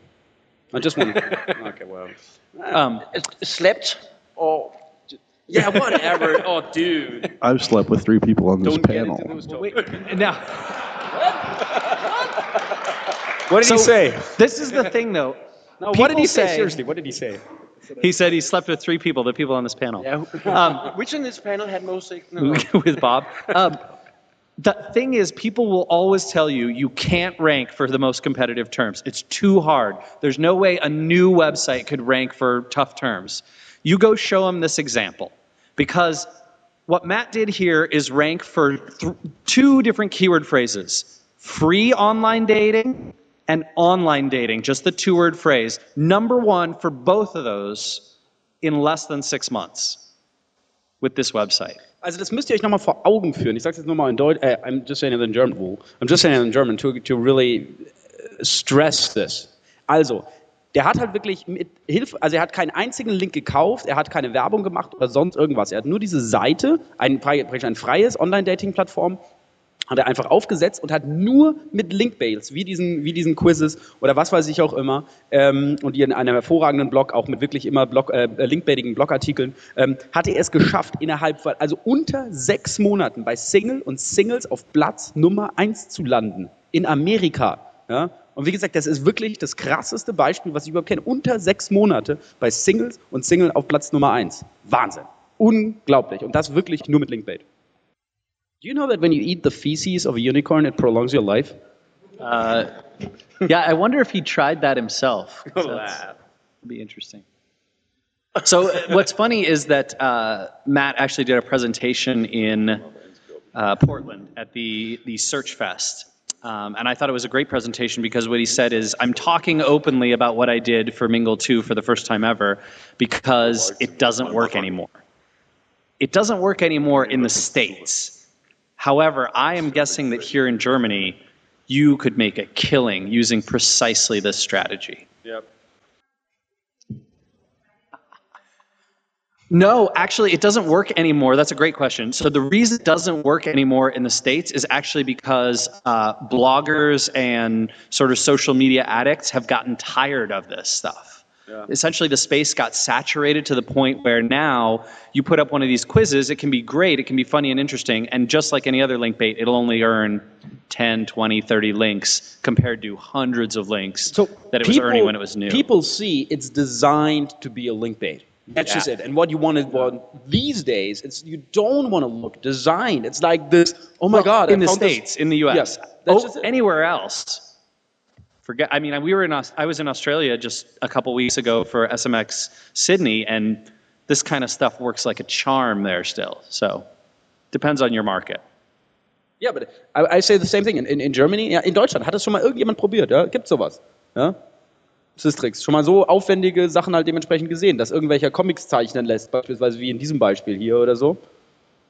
Ich glaube schon, dass ein paar Leute schon mal probiert haben in Deutschland, aber es scheint nicht. Ich glaube, das große Problem in Deutschland ist, dass wir keinen Dick haben und dass wir keine richtige Blog-Szene haben.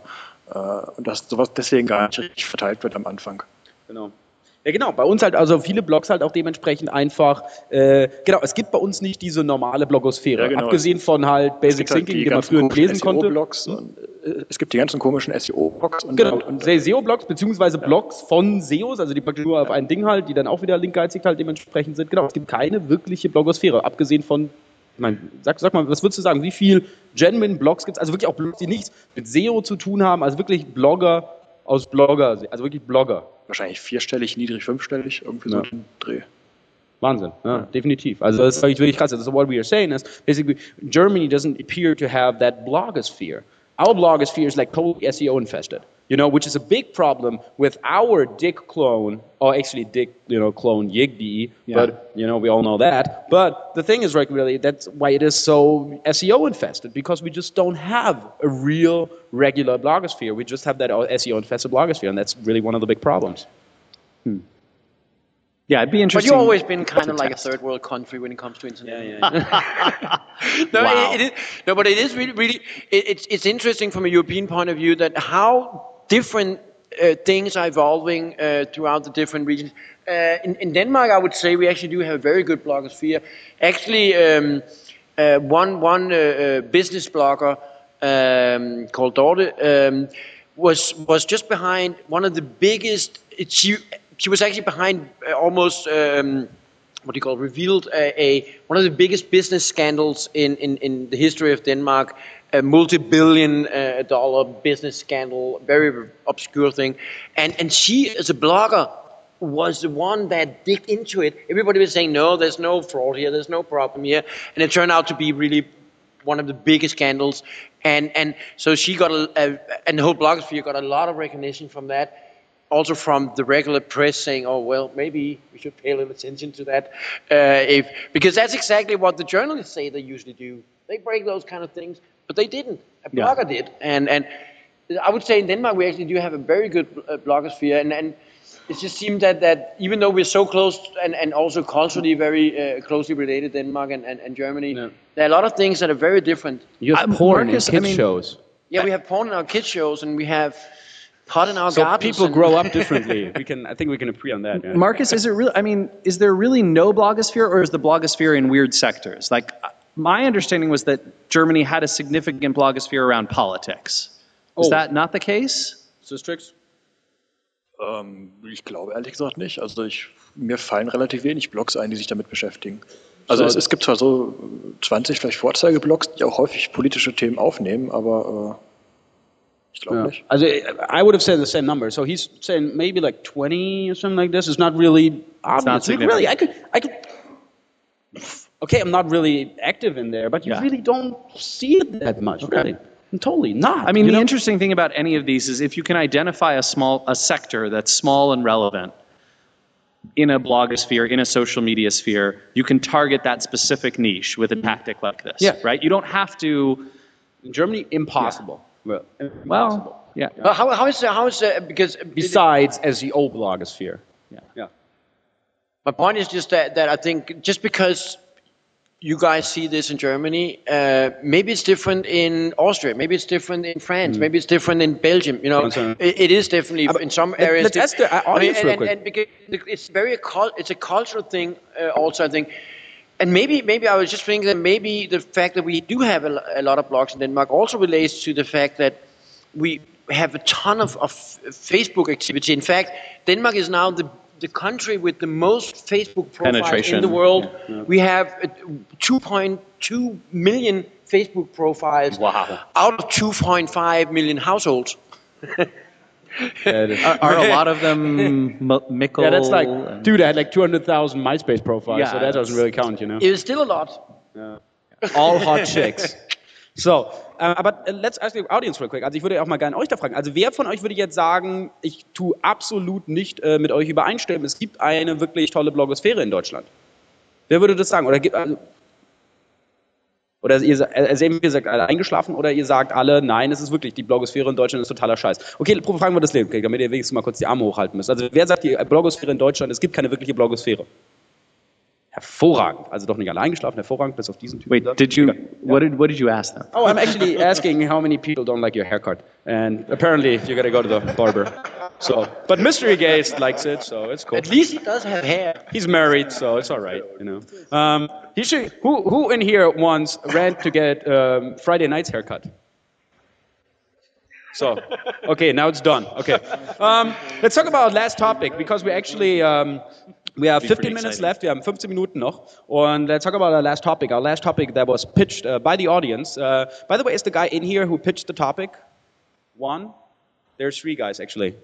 So, okay, perfect, nice. So, who of you guys pitched the last topic? Das war das gerade, danke.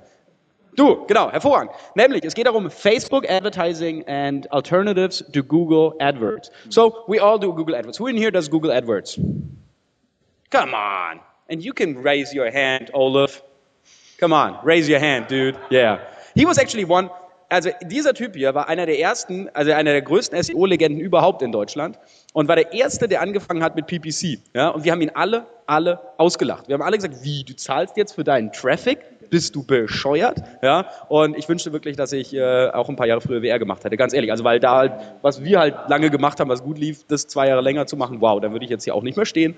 Aber wirklich, es ist ziemlich krass. Also ich durfte kurz diese Show stern, das ist wirklich sehr geil. He's actually one of the German SEO legends who was the first guy who switched to PPC and we were all laughing at him and now we all crying.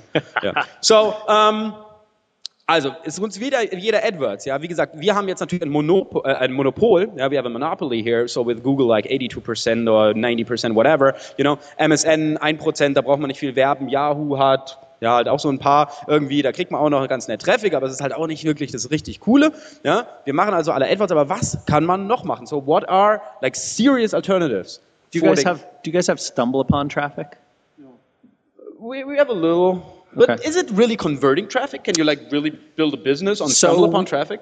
We used StumbleUpon and we did their paid option for a client of ours in the travel space in the US. And it was kicking ass. It was actually converting better than Google AdWords was because people had basically selected, I'm interested in travel, and we got more, not more purchases, but more signups of accounts through StumbleUpon than anything else. So we just did the paid StumbleUpon traffic. It was pretty good. Huh. I would say on a global level, and of course there's differences between different countries, but I would say on a global level, I would say that Facebook ads is the most overlooked advertising media right now. It's so cheap. It is so dirt cheap. It's like PPC in the beginning, and my estimate is, and especially outside the US usually catches up to things like this a lot faster. But especially outside the US, I don't know how the penetration of Facebook is in Germany, but if it's just even close to what we have in Denmark, you should go and check it out because it's so dirt cheap and the distribution is great. You have to work with the targeting. And if you've been working with search, it's not that difficult to reset your mind to that, but it is different. It's not search. But the thing is, you can target extremely specific. So the trick with Facebook is to target very specific and do a lot of different ads. Or what we do sometimes is to do A/B ads. So we have an ad that really goes out to everybody or very large demographic in Denmark, and we want to use little pictures. So we divide it up into two groups, one for females and one for males, because realistically they trigger on different pictures. Or you can take different age groups. You can make little ads. You can make one specific ad for every single age group and target it to that age group, and then you put a headline saying, "Are you 24?" Yeah. Things like that. It's just impossible to do in Google, and that really works. But what I also found is, it's really, if you're single on Facebook, you get like 4 ads. Hey, you're single. You want to find someone? You want to date someone? You can even. I don't think Facebook's actually made that on purpose, but you can actually target gay and bisexuals. Yeah, that's pretty cool. Yeah. So if you want to target Bob, it's great. Exactly. He's both bi. Yeah, gay and bisexual. So, but the funny thing is, I want to share a quick story. Actually, a quick story because I did something similar to that, and I don't really talk that much about the stuff I do, but this was really funny, and is exactly what you said. Because dating is like really easy on Facebook. Because basically you can target singles. So that is cool, because basically I want to just my ad should just be shown to singles, and he can say, okay, it's singles. And now you can even narrow it down to age groups, which is awesome. Because now I was looking for older women. So I was looking for women who are like 36, 37, 38, biological Wait a minute. clock ticking. 36 is old in Germany? No, I mean like biological clock is ticking. Like when does the biological? Where does mystery guest go? Yeah, I think she heard that and ran out. Oh, wow. Okay, I think the clock is ticking. When do you get a baby, dude? Okay, well, okay, when does biological clock ticking start for women? 30? Okay, can we have a women opinion on that? Okay, no one? Okay, cool. So the thing is, and now I target that, and I will say on my ad, 37 and single, bam, you know, and this like really exactly, oh my God, I'm 37 and single. This ad calls out to me. Sure it does, yeah, because you can target you, and it's awesome, because it really says 37 and single, bam. I had click-through rates like through the roof. It was awesome. You can use Facebook ads too as like a paid traffic method. Yeah. You know, you say it's really hard to get on Dig, or it's really hard to have a German Dig. Facebook can be your German Dig. Yeah. I mean, it really can through advertising. You can, if you put up viral content, we had one of our partners did a viral advertising scheme on Facebook, and it targeted actually the UK, not the US, and got tremendous traffic and tons of links to it, basically by having this, you know, well, a piece of content that was sort of interesting, funny, and viral, and they put the ad up to go check it out on the Facebook ads, targeting the demographic they wanted, which was basically the demographic they knew had blogs and Twitter accounts, and then did that. It's awesome. It's really awesome. And the thing is, you know, what you can also do is, you know, most of the dating ads actually were always shown like young girls, you know, and with if you're a single woman, you know, you get like a young guy, and that's what they think that is. But no, if I have a biological clock ticking girl, 32, I say girl, 32-year-old clock-ticking girl, I will show a picture of a couple, because they don't want to have the hot guy, because they know they can't have the hot guy. They would have him right now, you know? So if they don't have him, you know, they want to have a picture of a couple, you know? Oh, that's what I want, you know, I want to marry, and that's, you know, 32 and single. Here's the thing, bam, man, and I made a shitload of money with that. How you, I haven't done the dating market, but what I found from a lot of other markets using Facebook is that it's not very good for direct sales. It's very good for initiating communication. So it's much better to offer a free video or something that initiates a communication than you then can add, you know, onto, it's a great way to get email and then finally, addresses. of course, make some sales or newsletter or something. You know, free stuff is usually good, but you know, it can be a little tricky, I think, to make direct sales. It might be different in the dating space. I don't know that. No. Did you get a direct sign-ups from the Facebook ads? Okay. Sure, definitely. Really. 36 and desperate. Wow. Awesome. Yeah, really. Have a nice landing page on there, and they will sign up to everything just to get this one thing, you know, finally get married. That's great. And then it's all you on all the profiles. No, not me. Yeah, wow. 36 I mean, and you have desperate. to have mass market stuff, right? When you're talking about Facebook, it's Yeah, we on have Google. we have 2.3 million users in Germany. Right. That's a lot. But I'm saying 2.3 million? Yeah. I think we crossed the line of 2 million in like, I don't know, like November. Well, or something Denmark like has that. the highest penetration rate, right? Which is amazing. I mean, how Yeah, many? you're a lot Germans- smaller, and you got kitty We got porn 6 on million TV. people. But then again, we also have all the, I don't know how it is in Germany, but everybody below 13 have figured out how to, you know, go in and put a different date on it. So, have you seen adoption of Twitter rising in Germany? Definitely. Twitter, wer hier drinnen twittert? Okay. Wow. This is Twitter users in Germany. Wow. Oh my Okay, God. their search marketing conference. If we'd do it somewhere else, it would be No, in I mean, Los Last, that's- but whatever. that's like US. But that's even an impressive number for a German marketing conference. So, and it really rises right now, even to people that are normally not doing that. And So Twitter doesn't have direct advertising right now, but you can you can do some pretty amazing traffic driving things with Oh, yeah. Twitter really quite easily. So For again, example, Twitter competitions, giveaways, and Yeah. all kinds of stuff. You know, there's a lot of, you can do a lot of creative stuff. right. I mean, the thing where you say basically everyone who retweets will get something Or or tag it with yeah. a certain tag. There's even, Put what it is it with a called, tag. Tweenie or something? There's a site now where you can, what's it called, Tweenie? Oh, what's it called? There's a bunch of sites coming up now that can actually help you do this stuff if you're not technical, where they can basically do all the tracking for you for these kind of tweet competitions and stuff. It's very effective.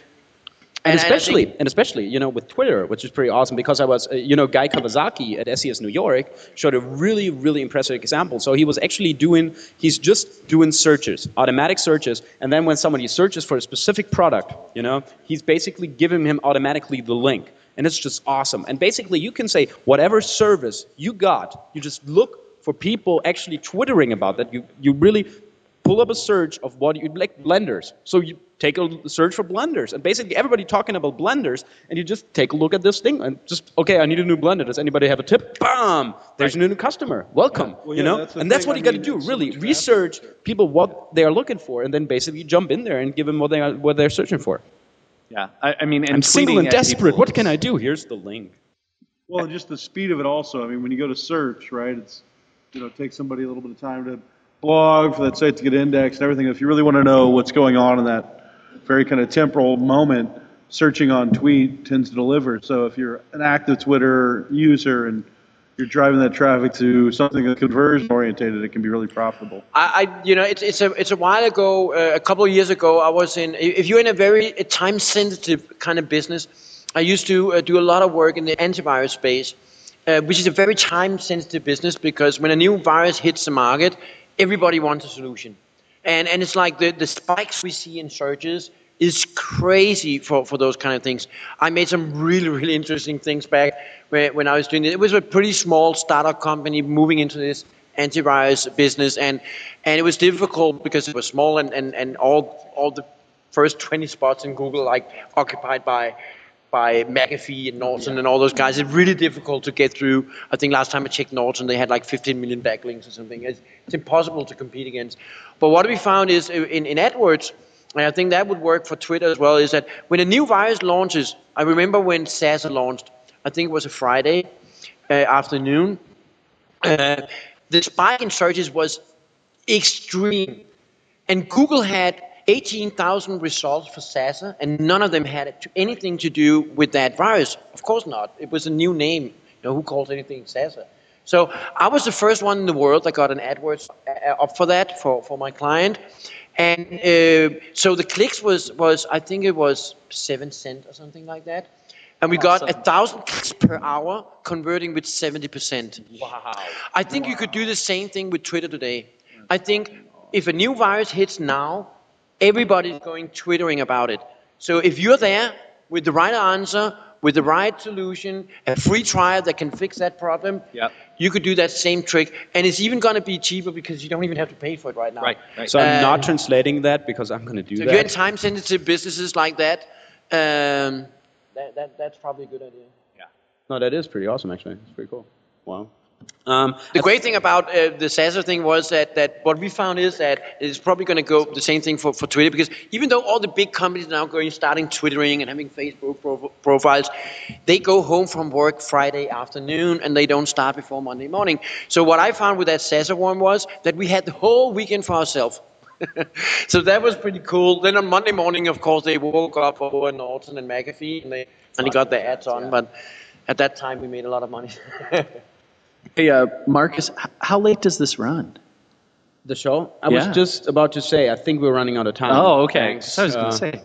It's a long session. You gave us beer, and then you have us sit up here for 2 hours. Oh, okay, I'm sorry. Ja, we don't have any beer. Aber, well, I think, es geht bis 17:45 Uhr, oder? Also haben wir 5 Minuten überzogen. Hervorragend, geil. Es ist ja keine Show mehr dann, oder? Wir sind auch fertig. Die Ding ist vorbei jetzt. SMX für heute, oder?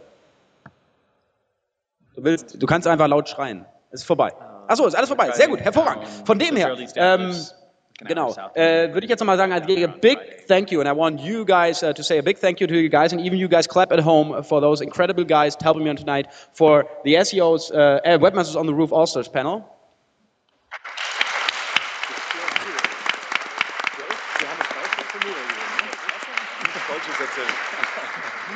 Also wirklich geil, also wie gesagt, es war wirklich nur ein Experiment und ich fand es wirklich geil. Gut, es war jetzt natürlich ein bisschen viel Englisch, sorry about that, aber es war natürlich auch wahrscheinlich, glaube ich, umso spannender. Ich glaube, wir haben wirklich auch ein paar coole Sachen dementsprechend besprochen, auch wenn, wie gesagt, hier vielleicht ein paar Redeanteile ein bisschen anders waren, aber egal, auf jeden Fall, ich fand es richtig cool. Für euch da draußen, ganz wichtig, und bevor der Black Dog jetzt abhaut, ja, nämlich auch er sollte wissen, heute Abend die Party, co-gesponsert von Webmasters on the Roof, und wie gesagt, wo Webmasters on the Roof ist, steht auch Webmasters on the Roof drin, ja. Wie gesagt, also wer nicht zur Party kommt, der hat wirklich was verpasst. Wir werden eine richtig geile Sause machen. Es wird ein Guest-DJ-Set von Bob Rains geben, ja, der was zum Besten geben wird. Und es wird wirklich eine sehr, sehr, sehr geile Party werden. Und wie gesagt, morgen aufstehen kann man auch ein bisschen später. Ich weiß, Brent und ich müssen morgen um 9 Uhr morgens hier sitzen. Ja? Also von dem her, aber ihr könnt ausschlafen und es wird sich lohnen, weil heute wird wirklich eine geile Party. Also ich hoffe, ich sehe euch alle nachher in der Galopprennbahn in Riem. Es gibt Shuttlebusse, auch ab 19 Uhr hier. Und sonst einfach zur Galopprennbahn Bremen. Wir haben wirklich eine geile Party für euch auf die Beine gestellt. Vielen Dank an euch alle fürs Mitmachen. Vielen Dank an die Leute da draußen. Über 300, jetzt sind es bestimmt schon 400 Leute im Chat. Über 8000 Leute, die zugehört haben draußen an den Schirmen. Und es war einfach geil, also wir hatten Mord Spaß da draußen. Wir hören uns, nächsten Dienstag können wir uns nicht wieder. Ich muss hier nur kurz Housekeeping für die Leute machen, sorry, also ihr könnt schon gehen. Genau, also wir hören uns nächsten Dienstag, glaube ich, nicht, weil we fly to Amsterdam on Monday, so I don't think we will have a show on Tuesday. Also wir werden Dienstag keine Show haben, dementsprechend, genau, und von dem her, ja, ich schreibe wahrscheinlich einfach auf die Seite, wenn es dann dementsprechend weitergeht, wie auch immer. Genau, das war's. Also wie gesagt, mir hat Spaß gemacht und dann vielen Dank fürs Dabeisein. Bis dann, macht's gut. Ciao. Das war wirklich eigentlich nur für die Leute.